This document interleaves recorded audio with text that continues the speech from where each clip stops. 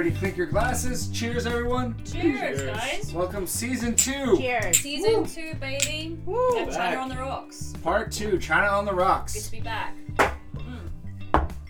Nice. Today we're talking about a fantastic topic. We're talking about, Sustainability in the alcohol industry. and just announce yourselves, by the way. Well, okay, so I'm Helena. I'm the co-founder of Chinese craft gin brand Crimson Pangolin. To my right, we have. I'm Kelvin. I am the business development manager at Crimson Pangolin. And to my right is Elisha. Hi, I'm Elisha, drinks and spirits writer here in China. Cocktail writer. And Logan. I'm Logan from Talkalicious. Guys, we're going to do a very fun episode, and thank you for listening. Thank you for listening to season 2, everybody. Yeah, and thank you for all your support during season 1. That really meant a lot to us. And we're super excited to start season 2 because I think we have a lot of very interesting guests lined up, interesting topics.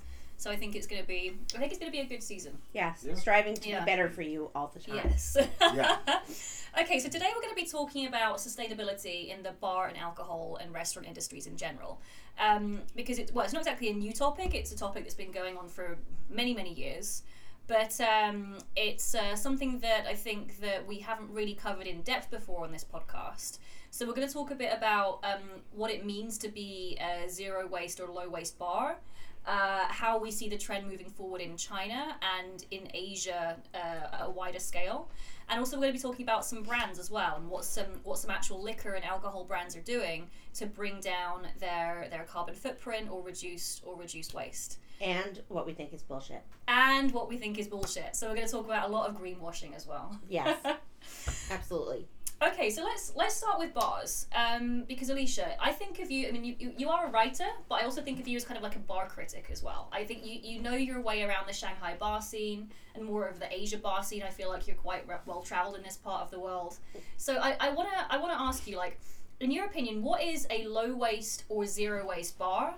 And can a zero waste bar ever be achieved, or is it a complete pipe dream? Okay, so I'm going to say that I think that I have some knowledge on this topic, but I am by no means an expert. You know, there are some other writers in the region who really know, who really are, I would say, experts on this topic. Yeah, Holly Graham comes to mind. Yeah, Holly Graham is exactly who I was going to mention. My former colleague at Drink, she writes some amazing stuff and is super, super knowledgeable and really up to date with like everything that's going on in sustainability. So definitely check out her writing if you're listening to this because she's great. But I can just share, what I know and my experience. And so in terms of the China scene, the Shanghai scene, I think that there are only a small handful of venues who are really kind of making an effort and succeeding when it comes to any kind of sustainability. And of course, I think that we talked about before, sustainability has almost become a taboo word, right? Because people put so much into it, and you almost say sustainability with air quotes around it. Yeah, it's become such a nebulous term. Yeah, it's really it's overused, and it's like it's a trendy word, and it's lost a lot of its meaning. Okay, but for our purposes, we're going to use it. And so there are a few places, like I mentioned, I think that are kind of doing their best. There's the Hope Group in Guangzhou has always done their part as much as they can for sustainable practices in terms of not only their cocktails but also the full sense of the word. When it comes to employee welfare, like packaging, just everything that they do. Then there's Jay Borowski in Shanghai, which they make the majority of their own ingredients, and so they have a lot of kind of closed loop drinks almost. Like they take a fruit, they make a syrup with it, and then they take the pulp from that fruit and they do an infusion, and then they take the pulp from that infusion, dehydrate it, and use it as a garnish, right? So that's very cool. There's OHA Group. You guys know the bar number 3 and the Blackbird, those places, and they've also they try to have some initiatives where they're using things from their kitchens and stuff like that and implementing different structures like within the bar setting.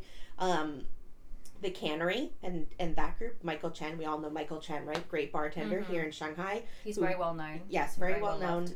and he's always, sustainability has always been something important to him, and I would say that he's kind of one of the leading voices of it in China. But ultimately, overall, the scene in China, it's not very focused on sustainability, and I would say that it's almost not a thing here. Like if someone says like, what's the most sustainable bar in China, it's kind of hard. Yeah. It's kind of hard to say, right? Yeah. And I think that's not to say that people aren't thinking about it at all or aren't making any changes. Like, that's not what I'm saying at all. It's just not the priority here the way I think that it would probably be in other cities and settings.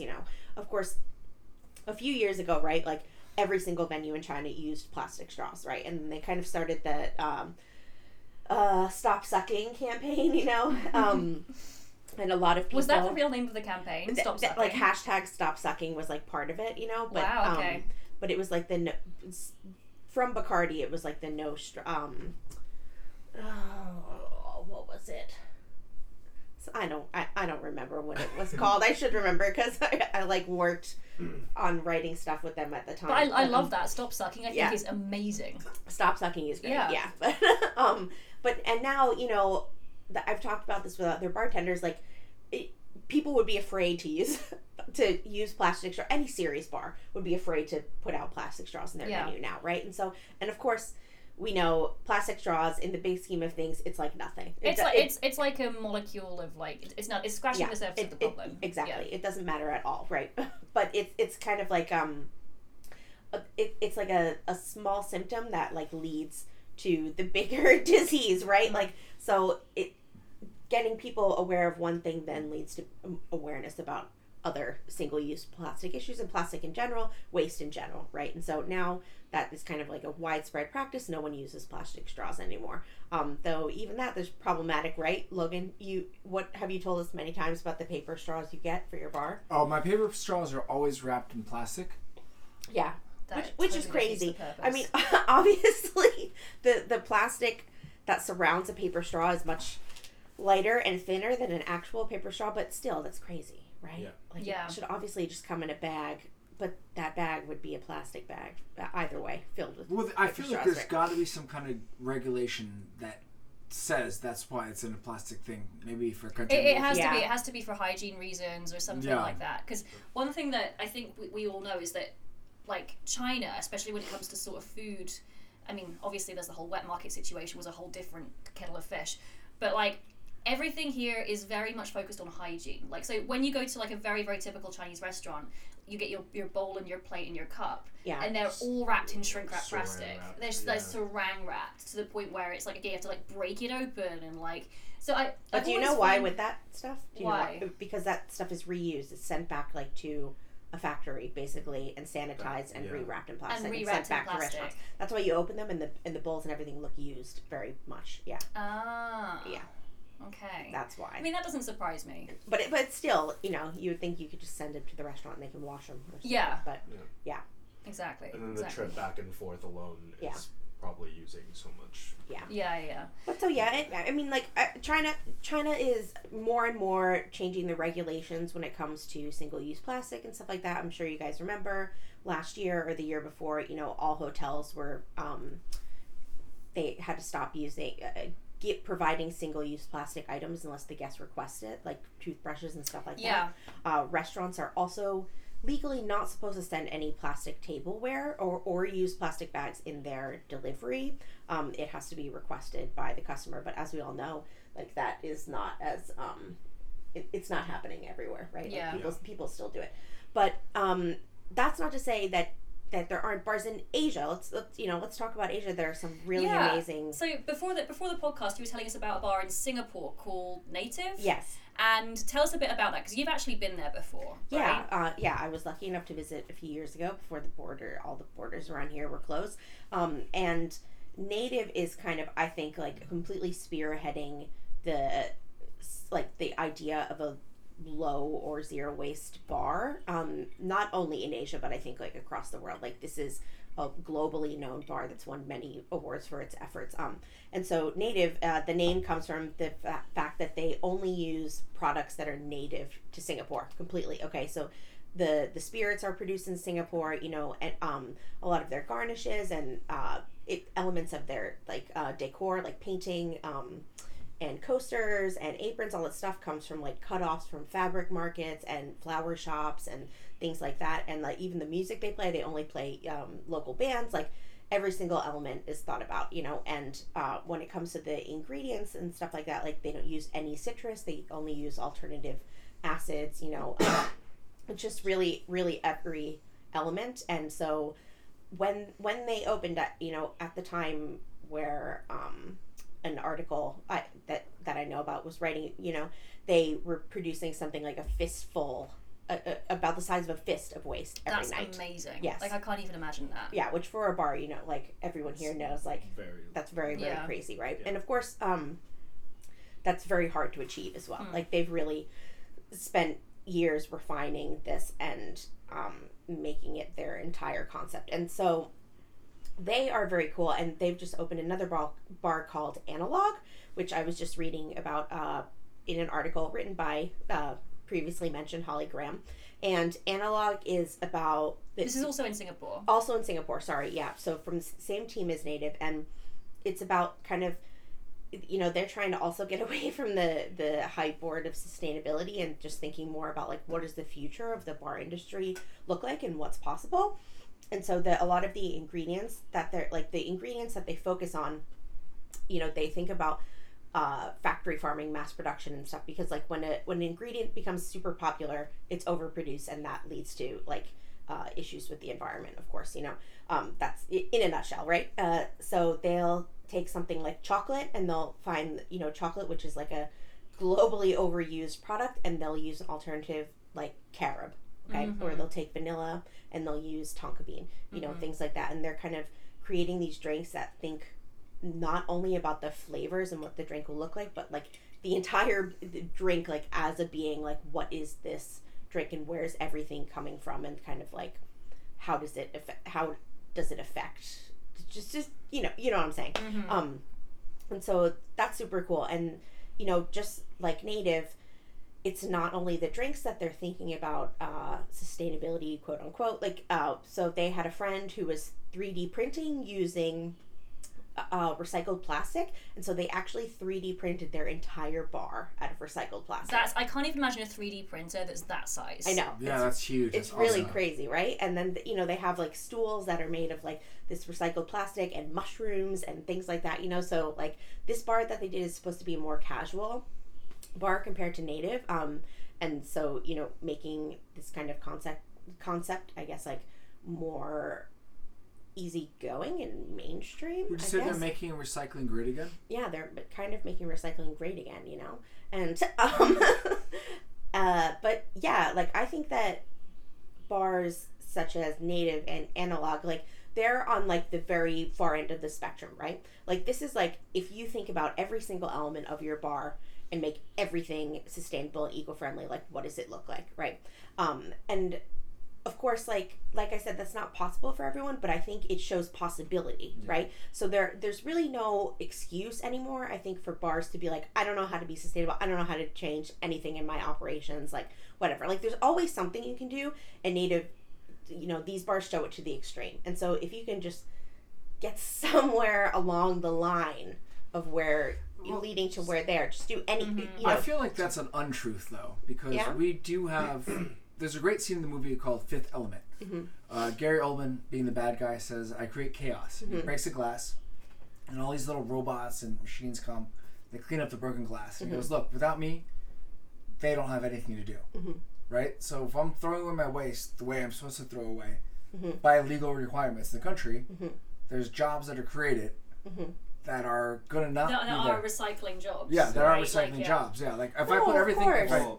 Yeah.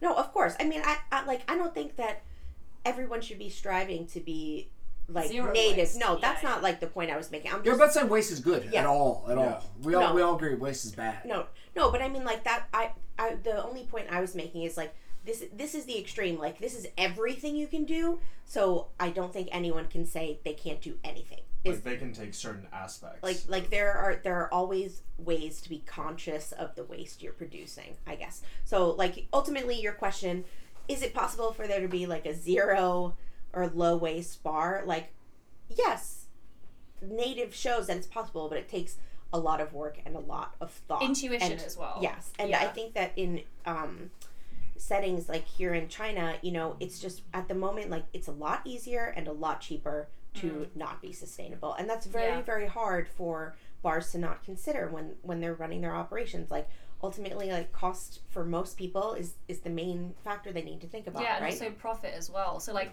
you know, so I travel outside of Shanghai quite a lot, doing, like, visiting bars and doing, because I have a gin brand, so I visit various bars. One thing that is different in, like, a tier 2 city as compared to Shanghai is that bars in tier 2 cities have a much longer lifespan than bars in Shanghai. So, like, we all know, we've all been here for many years. I think we've all been here for like 8 years plus, right? Like, so we know the scene. Bars that live beyond like 2 or 3 years are actually pretty rare. Yes, and it's like a massive celebration when that happens, right? Yeah, everyone has a party. Yeah, so like it's like so there's the bar scene here and the food and beverage scene. It has a very, very high turnover, and there's lots of new bars opening and old bars closing. But outside of, and I don't know how profitable it really is, if I'm being honest, because like the rent here is very high. You have to like make a lot of money just to make your rent, and there's certain units here we know that have changed hands so many times just because the rent is so difficult and so high. Whereas if you move out of Shanghai into a tier 2 city, the lifespan of a bar is much longer because labor is cheaper, rent is cheaper, but the cocktails are a similar price. So like it's much easier to make a profit that way. And I think because they are so focused on profit and because they are so focused on like making that buck, becoming eco-friendly or sustainable kind of becomes an afterthought because like plastic straws are cheap. You don't really have to think about where your garnish comes from. You can throw the whole kitchen sink on a drink and not really think about it because you're already making profit as it is. So like why I don't know, it's not in their mindset to think about something like that. So I think there is like definitely kind of like a sort of city dweller mentality when it comes to this, and like an outside of Shanghai mentality. And so would you say that you think Shanghai bars are much more eco-conscious than other bars in? I don't know. I mean, I feel like it's hard to like make a I want to say yes, but you know, that's not, that this is not based on like fact and research, right? I mean, I think that Shanghai, like we know, this is a cosmopolitan city, right? It's always ahead of the curve when it comes to trend and just like social issues, just everything, right? So people have just a different perspective than when you're in a smaller city, like anywhere in the world, of course, you know? And so, like, yes, I think that people do think about it more. Like, we're seeing more and more bars trying to show, you know, and implement sustainable elements into their bars. And, you know, like I mean, it's just, people, I can also get, like, this is kind of like the epicenter of creativity, you know, for F&B, I think, a lot of times in China. And so, like, when people are trying to think of different ways of, like, how to be sustainable, how to use ingredients in different ways, like, a lot of it starts here, you know. So, like, we were talking about Michael Chen, you know, I think that it is a lot, it can be easier for restaurant and bar groups, you know, in Shanghai as well, because they have multiple resources that they can use and that can cross over with each other. And this is something also Hope and Sesame does in Guangzhou with their multiple venues. But like Michael, you know, he'll do things where like trying to incorporate things from the kitchen into the bars, you know, so things that they're already ordering a lot of, like, how can we bring this into the bar as well, so that you're cutting down on like your deliveries and over like variety of ingredients, like to an unnecessary point, you know, and so, you know, there's a lot of crossover, you know, which I think is really cool.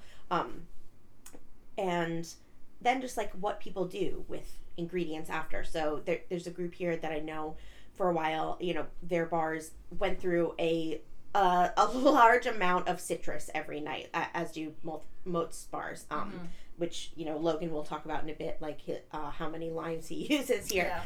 And so they were taking So from their like main bar, which used the majority of the citrus, every night they would pack up the leftover lemon husks and they would bring them to one of their restaurants, give them to the chef, who would then turn it into what they called this rescued lemon jam. So he would like cook down the husks and put in some other ingredients and make it into this jam, which they then used in cocktails across their bars, and in some different dishes and stuff at the restaurants, which is super cool, right? But like not everyone has the resources and the staff and whatever to do that kind of thing. But these are some ideas that I think can start at one place and then spread to, and then spread and bubble out and yeah.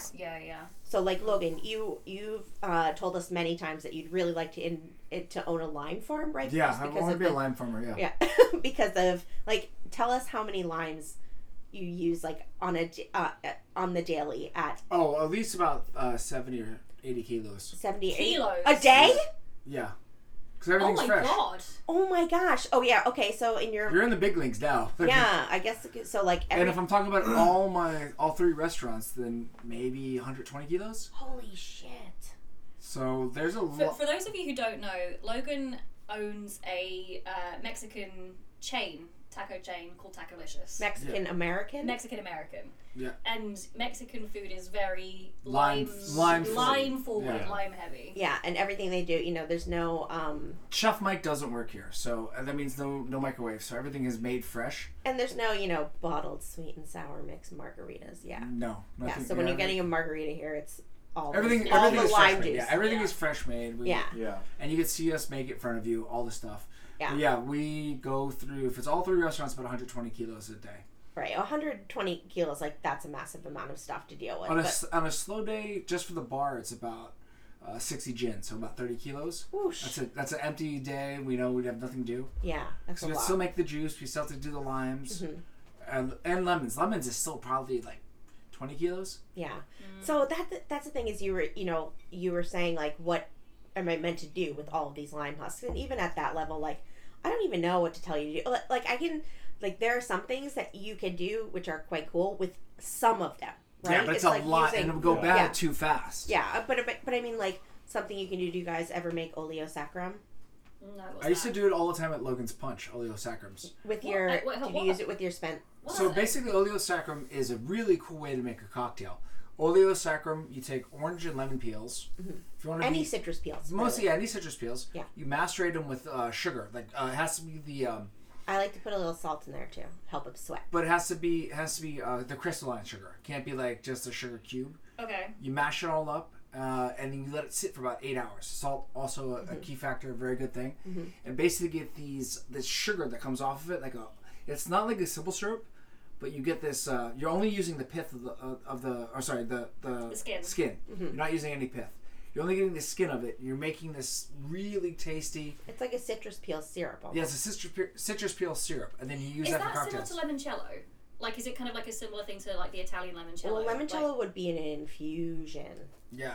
Like, I'll make some for you next time. You do it with gin. It's very tasty. But the thing that's also cool about oleosacrum is you don't have, like, 8 hours is, like, that's kind of the minimum, right? You don't want to longer let it the sit, better. But you can let it sit a long time. You can even leave it for, like, a week or more, and then lactofermentation starts to occur. And so you can get these, like, really funky flavors, So you can make this, like, big, like, you can put all of your husks in, like, a big thing and then add salt and sugar, whatever, and then you're getting, like, a new product out of it, right? I mean, of course, at the end of the day, you're going to throw away those husks, but you are like getting another use out of them. You get another product. Yeah, it's a second life. Yeah, cool. Oleosacrum is a second life. Yeah, second life, and it adds like it's much different than just using like a lemon juice or lemon syrup. Like it's this new zesty flavor, which I think is it's very flavorful, like just crystal sugar. That's like you taste it like, oh wow. Yeah. It's like the first time you ever ate Wrigley's Fruit Chews or something like that. Like, it's a very flavorful. It is, because the husks sweat and release a ton more liquid than you would ever expect when you add that sugar. I imagine oleosacrum is sugar oil, so it's sugared oil. It's delicious. Oil. Yeah. So that's like one thing I know, like a fair amount of bars would do with theirs, right? But of course, like you said, like 100 kilos or something, like you can't use that. That's much. Crazy. Yeah. Something else that Jay Brosios, they make this thing called pink citrus. So instead of fresh citrus juice, like they take all of the husks that they've use. So like orange, lemon, lime, grapefruit, whatever. They boil them in water. You're making like a citrus stock, it's called. And then they add a few petals of dried hibiscus, which is very, very sour. And then strain out those peels, and they end up with this big bottle of like what essentially works as lemon juice. And it's great. Like they'll use that in cocktails and stuff like that instead of a fresh citrus juice. So that's also giving that second life and reducing the need for more juice, which I think is very cool. So there are things, and that's just citrus. We're just talking about one ingredient, but citrus is a huge ingredient for every bar, for cocktails. Right? Yeah, absolutely. And the average bar isn't going to be using all different acid alternatives, like somewhere like native would. Though there are many. I agree. Yeah. I think going back to what Logan was saying about, the scene in China, for example, with ecological or like eco-friendly solutions, there are some things where there's like a government regulation and there's certain things you have to do. So one of the things I was talking about before the podcast was, for example, a lot of bars, they will have bar food, in which case you use oil to cook a lot of these like oilier foods like fries and stuff like that. So a few years ago I watched this documentary about this professional skateboarder named Kenny Anderson. He's based in California and he has a few restaurants. One of the cool things that he did was with all the leftover oil that he had, he actually rigged his car so that it runs on vegetable oil. I had a friend who did that back in Rhode Island many years ago. Which is really cool. And like his restaurant alone wasn't enough to run his car, so he got several other restaurants nearby to do the same thing. And when I brought this up, Logan mentioned that in Shanghai, for example, you actually have a guy that comes and picks up your all food this waste, oil. right? And this is like a regulation, right? Like he comes in twice or three times a day and picks up all the cooking oil. So there are certain things where like, you could come up with a solution, but also there's a system in place. Yeah, that's the thing. There is red tape, of course, that you have to be very aware of it here in China and anywhere, right? Because you can lose your business, of course. No, I mean, it's true, like, but I do feel like sometimes China is this, like, everlasting paradox where I think this is a good chance for us to talk about the culture of Waimai here, because I think all of us get Waimai every day. So Waimai just being delivery, guys, at home? Yeah, so Waimai basically means, like, outer, it's takeout, essentially, So, look who's using Duolingo. Well, okay, so basically there's a few apps. There's like Meituan, there's Ele.me, and it's essentially like DoorDash, right? I guess the US Uber Eats or something like that, right? So, but this is like very, very prevalent in China. It is massive. You cannot possibly imagine. Yeah, because I think the difference, like, for example, something like DoorDash or Postmates or whatever, is that for delivery in the US, you'd pay like $7 or $8 for like somebody to brew. And if you're just ordering a coffee from Starbucks, you've automatically doubled the cost of your coffee just by having it taken to your door. But here, delivery is like an extra few cents, $1.50 tops, and it's incredibly fast, very quick. Everyone's on scooters, so and they're zooming by cars. Thousands of and they're also eco-friendly scooters because they're no gas; they're only electric scooters. True. But that being said, there is a big culture of plastic here and single-use plastics. But so in the I'm sure you guys remember in the past couple years they made a law. Did we talk about this in the last one or this one again? We talked about it briefly just now, but we did? can go in more depth. I can't remember. Utensils? Yeah, did we say it? Yeah, we mentioned it. In re-recording we said it? No, but we didn't go into it. You mentioned it like very, very, very quickly. Oh. So we can go into it. Okay, so in like the past year, I can't remember if it was last year or the year before that they put a blanket ban on single use plastics being an automatic part of your delivery, because usually when you order here it comes with chopsticks, plastic fork, plastic spoon, often gloves, because it's a cultural thing here. People eat things like pizza, chicken wings, tacos. They wear plastic gloves, which most of us Western folk we love to just get our hands dirty, right?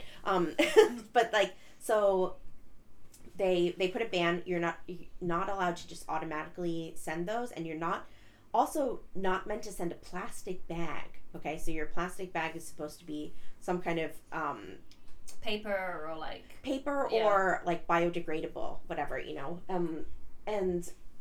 But the thing is, so when you're ordering from these delivery apps, there's like an option where you select whether or not you use, you need cutlery or whatever. But the problem is, like, it's not regulated enough yet. Yeah, you know? Even if you press I don't need, they'll send it anyway. A lot of places it's just so automatic. Like even today with the one that we bought today before this podcast, I said I specifically said it was like we don't need it because it's like we're in a restaurant, we're not gonna need knives and forks because they're obviously available here.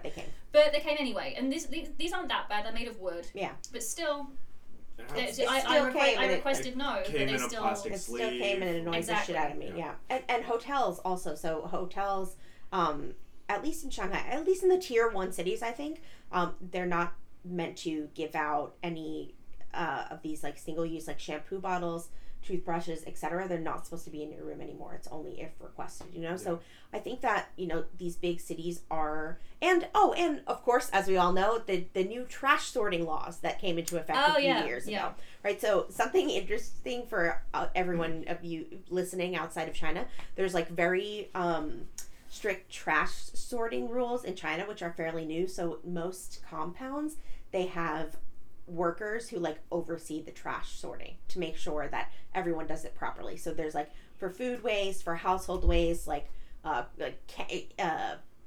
it called, like chemical kind of waste, whatever. But there are these attendants that make sure you're sorting your trash properly. And a lot of places, like, it's only open certain hours of the day, you know, because it is so new. This is a city of 30 million people, right? So they, you know, this is a sign of the city like really trying to move forward with this kind of stuff. But it's just like it's coming slowly, you know? And it is hard to regulate. There are so many of us in this city, but definitely, I think it's kind of like what you said with the straws. Like, we started off using paper straws instead of plastic straws, but now they come in plastic sleeves. Yeah. And I think the next step is converting the sleeves that it comes in into paper or no sleeve at all. Or no sleeve at all for that matter. But we all know they love wrapping things here. Yeah. So, you know, next step probably I would assume would be paper and then maybe no sleeve at all. But it goes beyond like just your delivery for like takeout. It's even with groceries and stuff like that. You order say like a box of oranges. Usually like, you know, in the States, like we would have them in like a paper bag and you just like grab a bunch of oranges. Here they'll give you a giant giant cardboard box wrapped in plastic, and then when you open the cardboard box there's like sleeves of styrofoam, and inside the styrofoam is another individual plastic bag for each individual orange. But I always feel about the plastic farmers. What are they doing? I know. What about their jobs? Well, this is, I think, leads into a good next question, which is like, how much is being done like just for the show or because we actually care, right? Yeah. And that's going to lead us to talking about some brands and things like that. And even just as a consumer, like, I want to say, like, I care about the environment. I try to think about it in my daily life. But at the same time, like, I'm super guilty because I order a ton of delivery food. Yeah. You know, like, sometimes multiple meals a day. I often order my groceries. You know, if I go to the store, like, I bring my own bag, whatever. But I order a ton of groceries and like, just everything. And there's a part of me which is like, oh my God, you suck. Like, look how much trash I'm producing every day. And then there's the other part of me who is like, I am busy and I need this convenience and it's here and it's very hard to let go of, right? It's hard to strike that balance. It is really, really hard. Yeah. And so let's talk about what some brands are doing. So we've already talked about bars. So there's a lot of brands under the umbrella of Diageo or Pernod Ricard that are kind of moving forward with either changing their bottles or they're using more sustainable practices or something. Yeah. So we know that Chivas, the whiskey, Beefeater, Plymouth, and Gordon's Gin are all making changes to their bottles so that they're lighter and that they use less glass and that they're easier to, I guess they use less carbon to transport if they're lighter or something like that, right? Well, that sounds nice, like on the surface at least, right? Yeah. So my question with like that kind of thing, it's like, it's great. How come... Like, if it's... I guess the thing is, so many of these things, like, if it's possible, like, why were they ever using so much, it's because like it takes technology and research to like make a smaller bottle, and now it's at the point of like, okay, we can do it. It's like because if you look at a lot, because we have a great gin from Brazil that's in this like very handcrafted, beautiful bottle. Oh, the flask shaped one, right? Yeah, I have that. It looks like a sort of potion thing. I was given that as a gift by you guys. Yeah, I love it. It's beautiful. Okay, it's with a beautiful the pink bottle. gin, right? Yeah, the pink gin. Yeah. So it's made in this beautiful bottle, but the glass it's so heavy and it takes up so much glass, but it does look very beautiful and very so much artisan. space, right? Like in a box, you can probably only fit. Yeah, because it's the size of, it's like the shape of a lab bottle, so you have a lot of negative space that's in the box as well. Yeah, but like that's a handmade bottle, and it is chunkier and thicker than some of these new bottles that are coming out of like these very industrialized molds. Yeah. So I think it's going to result in like less beauty and less artisan. I think you're also bringing up a very interesting point, whereas. With the bottles themselves, like obviously glass bottles, much better than plastic bottles. I'll agree on that. But I go through enough tequila bottles. Like we were doing empty, no label bottles for water bottles. So I saw that at a different restaurant. I was like, oh, this is very cool, you know? And then the FDA came here and they said, oh, you can't have that on the table. Just a water bottle on the table. And they were like, you can't have that because customers might think it's tequila. What? I was like, well, okay, if you say so. Yeah, obviously. We so follow the law. That's why you guys have pitchers now instead? Okay. But it was one of those things where we're trying to upcycle. Yeah. Right? But certain things, no matter how much you want to try, you just can't do things. So think about, like, if I'm doing 120 kilos of limes, think how many bottles I'm going through. Yeah, right. Well, so that's glass bottles making somebody else either recycling, hopefully, after we sort everything. We're not responsible for anything else after it leaves our place, right? We have to sort our trash out the right ways. We make sure we do it, or it's a huge fine to us. But there should be better ways in place to upcycle. Well, so how, not really upcycling, but how about eco spirits, guys? Let's talk about eco spirits. Okay, yeah. Completely illegal in the States. Completely illegal in the States. Yeah, you could never refill the bottle. Really? Wow. Yeah, okay. It's very, very, very, very bad. Okay, but there's other ways to do it. So so before we start, let's start by saying what it is. So what is Eco Spirits? So Eco Spirits is an Asia born and bred, really cool program. Love the program. We use it as our house vodka. Yeah, that's great. It's by so it was made by Proof and Company, and they're like a large. I don't know, what would you call it, distributor? Yeah. In Asia. I mean, they also spearhead some bars and stuff like that. But they're movers and shakers. Yeah, so it's this system where they deliver these. So bars can use these things called eco totes, which is what's it? It's a metal carton. It's like a metal tank. I don't remember if it's aluminum or like a glass tank on the inside. Yeah, inside. And so bars can order these eco totes, and they're filled with spirit. A branded spirit. Branded spirit. And then once it's finished, the Eco Spirits team comes and collects it and brings it back to their eco plant, which is like their refilling station. Yeah. So the bottles are sanitized, refilled, brought back, right? And so this is like super cool. There's a lot of research which you can find online, because they spent many years, something like 5 years, trying to perfect this system so that it could be like lower carbon, and they have numbers and stuff like that on their websites. Also, about the products are really good too. Yes, it's nice spirits that are coming. I mean, you can get plantation rum. There's Peddlers, which is a very nice local gin. Yeah, my second favorite gin. Second favorite gin. What's the vodka? TNT. TNT. Okay. Plantation rum. Yeah, so they have good brands that are working with. Yeah, they have great brands, and so the idea is that a bar will just refill their bottle from the eco tote, so that you're not ordering all these bottles, so that reduces on shipping, obviously glass production, like all of these things. It's super, super cool. It's available a lot of places across Asia. I think they're going to be launching in Australia, and that's amazing. Of course, like Logan said, that it is an issue for some places. So the first place they ran into that issue is hotels, right? Hotels are not allowed to refill a bottle. Yeah, refilling is a huge optics thing as well. Well, so they came up with a new system, which is that the tote itself has a nozzle. And so there's a cool bar here in Shanghai, La Bar. They're bar was designed around the eco-tote system. So basically, like, you have the totes lined up, theirs is sunken into the bar, but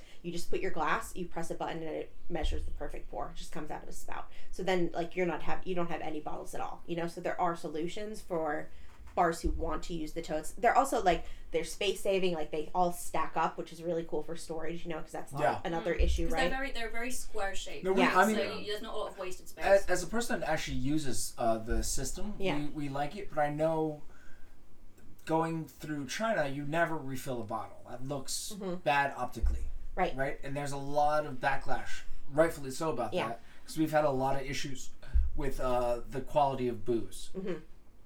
Now I think it's a lot better. Yeah. We're not getting fake booze anywhere in Shanghai. Mm-hmm. We hope, anyway. We hope, yeah. But with that said, you know, I think that is a mountain they have to climb, and it's something that you don't think for a recyclable brand what it is, but it is still in the forefront of people's thoughts. Like, I would never show you me filling up a bottle of vodka. No, of course, you definitely have to do it behind the scenes, right? Even, no matter how you justify it, like, it's ethical, it's not a lot of, you know, at the end of the day, you're filling up a bottle. Yeah. Right. Which does not look good. Yeah. But I think, like, as a start, like, this is definitely, like, it's probably one of the only, if not the only, kind of solution right now in the world for, like, cutting down on bottles, right? I mean, there's really... What about the sand farmers? What? Well, they still have to make the glass that goes inside the eco-tote. Like for Crimson Penguin, you guys have a glass factory, obviously. We have a bottle factory. We actually just redid our bottle. We redid our mold, and it's 1 centimeter shorter than it's still the same ml, but it's we did it 1 centimeter shorter. Haven't weighed it yet, but I will do that. I will do that next time, because I kind of want to weigh it and see what the difference is. The first thing on our to-do list now. Yeah, for sure. But the glass is definitely thinner, and it's definitely shorter. So I think we definitely use less glass there. But one thing that does happen a lot in China is glass factories and bottle factories are quite heavily regulated because of the eco issue. Mm-hmm. Right. So, like, when we were actually making the mold for this new bottle, it actually took much longer than expected because they were getting checked and audited, and there's certain MOQs that you have to meet, and there's certain environmental factors that you have to meet, and things like that. So yeah, I mean, things like this are watched in China quite a lot, but yeah, I think it's for what we see and we take as a daily face value, we're seeing it different than the West sees it. Yeah, because we are highly regulated with everything we do here. Yeah. Like, when we say there's somebody that checks the oil every day, there's somebody, their job, they come here, they take my oil like 3 or 4 times a day. Yeah. Like, that's a dude, that's his job, he has a little car, and he's doing that for every restaurant. In the States, it's not like that at all. Right. You're kind of left on your own. I'm sure in the UK, it's something like that. Other places, it's, you know, you're left on your own merits. Here, if they say do it, you do it or else. Yeah. And the or else is like a fine or something. Yeah. But you have to follow the rules. And eco-friendly, I think, is it's so weird to say it, but, like, China's very eco-friendly. Like, we're more eco-friendly than, like, I've seen in the States. Because they will have IEs pick out trash. Yeah, I mean, boots on the ground level, it's definitely more eco-friendly, for sure. So a lot of it is behind the scenes, too, that you don't see. Like, for example, this oil thing, a lot of people wouldn't normally see this whole process, but it's there. Yeah, I have to pay the guy all the time. I guess a place like the US who does produce, like, sent a ton of their trash to China to deal with. Like, actually sent their trash to China, right? Like, a country like the US that has a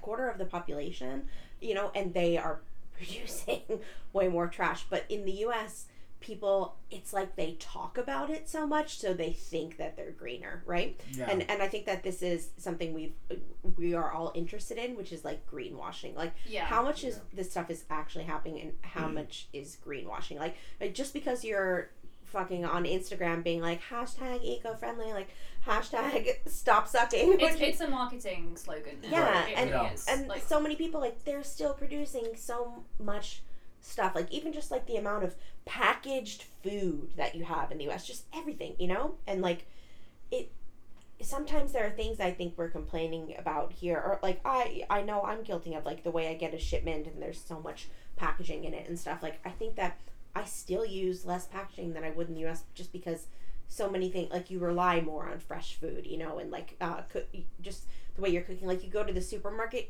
it's not aisles upon aisles the way you would see like in the US at Walmart of like most of your food is packaged, you know, like so there I don't know, on the one hand sometimes I look at it and I'm like, God, there's so much waste here, and then on the other hand I'm like, maybe I just think there's more because people aren't talking about how they're trying to reduce it. Do you know what I mean? Does that make sense? Well, it's kind of part of like when they took away all the public trash cans for a while here. Yeah. Remember there was trash cans everywhere, and then now there's like one every 3 blocks. Yeah, because they want you to sort your trash properly at home. Yeah, which is huge. Yeah. That's a massive thing that starts at home. And other countries do that, and you know, this is where these ideas come from. I mean, there are places where like there were you know, studies showing like, okay, like if you limit your trash disposal times, you know, then people are more likely to follow it and do it properly, right? And if you have the fewer trash cans, like I remember years ago, my friend went on a trip to Japan, and she was like, there are not trash cans anywhere. Because like you're supposed to sort your stuff, right, and do it properly. And with these public trash cans, you're just putting it everywhere, you know. Okay. So closing thoughts, guys. Yeah, what do you got? Okay, so last thing, I'm going to tell you about 2 or 3 separate brands and what their plans are for the next few years, and I want you guys to tell me if you think it's bullshit greenwashing or you think it's actually going to make a difference. Okay. So there is a Scotch producer called White & Mackay, and going forward, they're going to be using homegrown oak as a sustainable alternative rather than importing the casks for their Scotch. Because I think importing casks and barrels is a very common practice in the whiskey and Scotch. It can't be Scotch, right? Then. I don't think, right? It has to be American oak. They have some weird rules. It says here it's a Scotch producer, White & Mackay. Yeah, but Scotch has some weird rules about... A Scotch producer or producer of Scotch? Scotch producer, it says. So these are Scottish people making Scotch. Or what? Don't know. Yeah, because there's some rules for the oak. It's like American bourbon. There's rules for certain things. Everything's regulated. Okay, but do you think do you think using homegrown oak is going to be better for the environment than using imported oak, or does it depend on a lot of things? I mean, like, if you think about it, then, well, the oak farmers are just local. Yes, it seems like it because shipping wood across the world seems insane, right? Yes. It's like when people here buying imported Christmas trees, I'm like, what the fuck is wrong with you?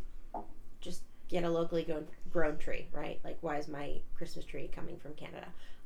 That's where the best Christmas trees come from. I know, but that's crazy to ship it across the world, right? Like, I don't even celebrate Christmas. I always buy a Christmas tree from Canada. Well, I buy my maple syrup from China. Christmas I buy a local Chinese tree. I don't even know if that's good. It probably should not even be buying the tree. I don't know, but that seems like it's a better idea. Like I think that going local is going local is always better. Always the best. If you can avoid option. Shipping, I think it's a good thing. Yeah. Right? I mean, unless you want the world economy to collapse, then going local is very good for you. The world, if we're investing in the world economy, then yes, you want to. To be honest, you want to buy stuff from overseas. I mean, yeah, but I mean, there are some things that like you can get here. Yeah. Yes. Like sure. Like Christmas trees. Yeah. Okay, next one. So your eggs. Yeah. Right. So the other thing is, Beam Suntory. They have recently pledged $4 million to restore 1,300 hectares of peatlands by 2030. Greenwashing. Whitewashing. Is that greenwashing or is that actual something? That's not even that much space. That's not even that much money. And I feel like $4 million isn't even that much money. Also, Jim Beam, please sponsor me. So I do feel like there's this like trap that a lot of I wouldn't really call it a trap, but is it because like, for example, Shanghai, like we were talking about how Shanghai is one of those places that thrives on trends, and a lot of these bigger companies, they rely on big cities like this. And when you have one company who's, let's say there's a company that's actually doing something, for example, Shiva's, like they're reducing the amount of glass they use. Like other companies that are competitors, they have to come up with something. They have to do the same thing. Because that's the trend. Then you have to do it as right. well. So I think the problem is a lot of them. It's like an eco arms race. Exactly. So. But Shiva's coming up with this thing. So like 2 years before that, Bacardi made an announcement that they were reducing the amount of plastic used in their bottling by XXXXXX tons per year, right? And so you could say that Pernod is like that's a response to right. I'm not saying they actually no, yeah, but I mean like yes, so you're right. It is a chain relate, like I could relate a story. There's a very popular beer called Heineken, right? Mm-hmm. Now my story's fast. The founder of Heineken went to some refugee camp and noticed all these people were really impoverished. Mm-hmm. And what they did is started making octagonal bottles. Mm-hmm. And what they started making, you could look this up, they started making Heineken bottles that were shaped like 8-sided octagons. Mm-hmm. And people started stacking them to make houses. Mm-hmm. And that's a real environmental thing they tried their best to do. Mm-hmm. Unfortunately, the houses were fantastic. The houses actually, there's still houses there. Because there's all those beer products washing up on the beaches, and they just felt really bad about it. Yikes. Okay. With that said, though, it wasn't enough profit because making an 8-sided bottle is very expensive. Right. Yeah. If they throw mold and then mold. Yeah. So these things are good ideas, and they've been done since the 70s and the 60s and everything, but they do phase out because you still have to turn a profit. Yeah. Right. And Heineken's not a small potato. Heineken is Heineken, right? Yeah. So, I mean, I think it's all good for us, but I think it's better for the consumer to have the right choices to make and make choices that aren't just flash-in-the-pan choices, but... Let's end on a final question then. I'd like to see from each of you. I watched like this very bleak documentary recently. Was it called Chappie? No, I don't remember what it's called. Do you guys believe that as a consumer you have any real power over, our impact on the environment? Of course. Yeah. Individually, no. Depends on what kind of consumer you are. I think we have the ability to do our best. I think it's that mentality where you're like, as a consumer, I can't do anything, and you just don't do anything at all. I think that's problematic. Collectively, I think if we all go in with the mindset of doing our part, like, it can actually help in the grand scheme of things. Mm-hmm. But we have to work as a unit, not as an individual. Right, right, for sure. If all four of us went to a big chain burger restaurant and didn't order a burger that wasn't sustainably farmed, wouldn't really care. Nobody would care.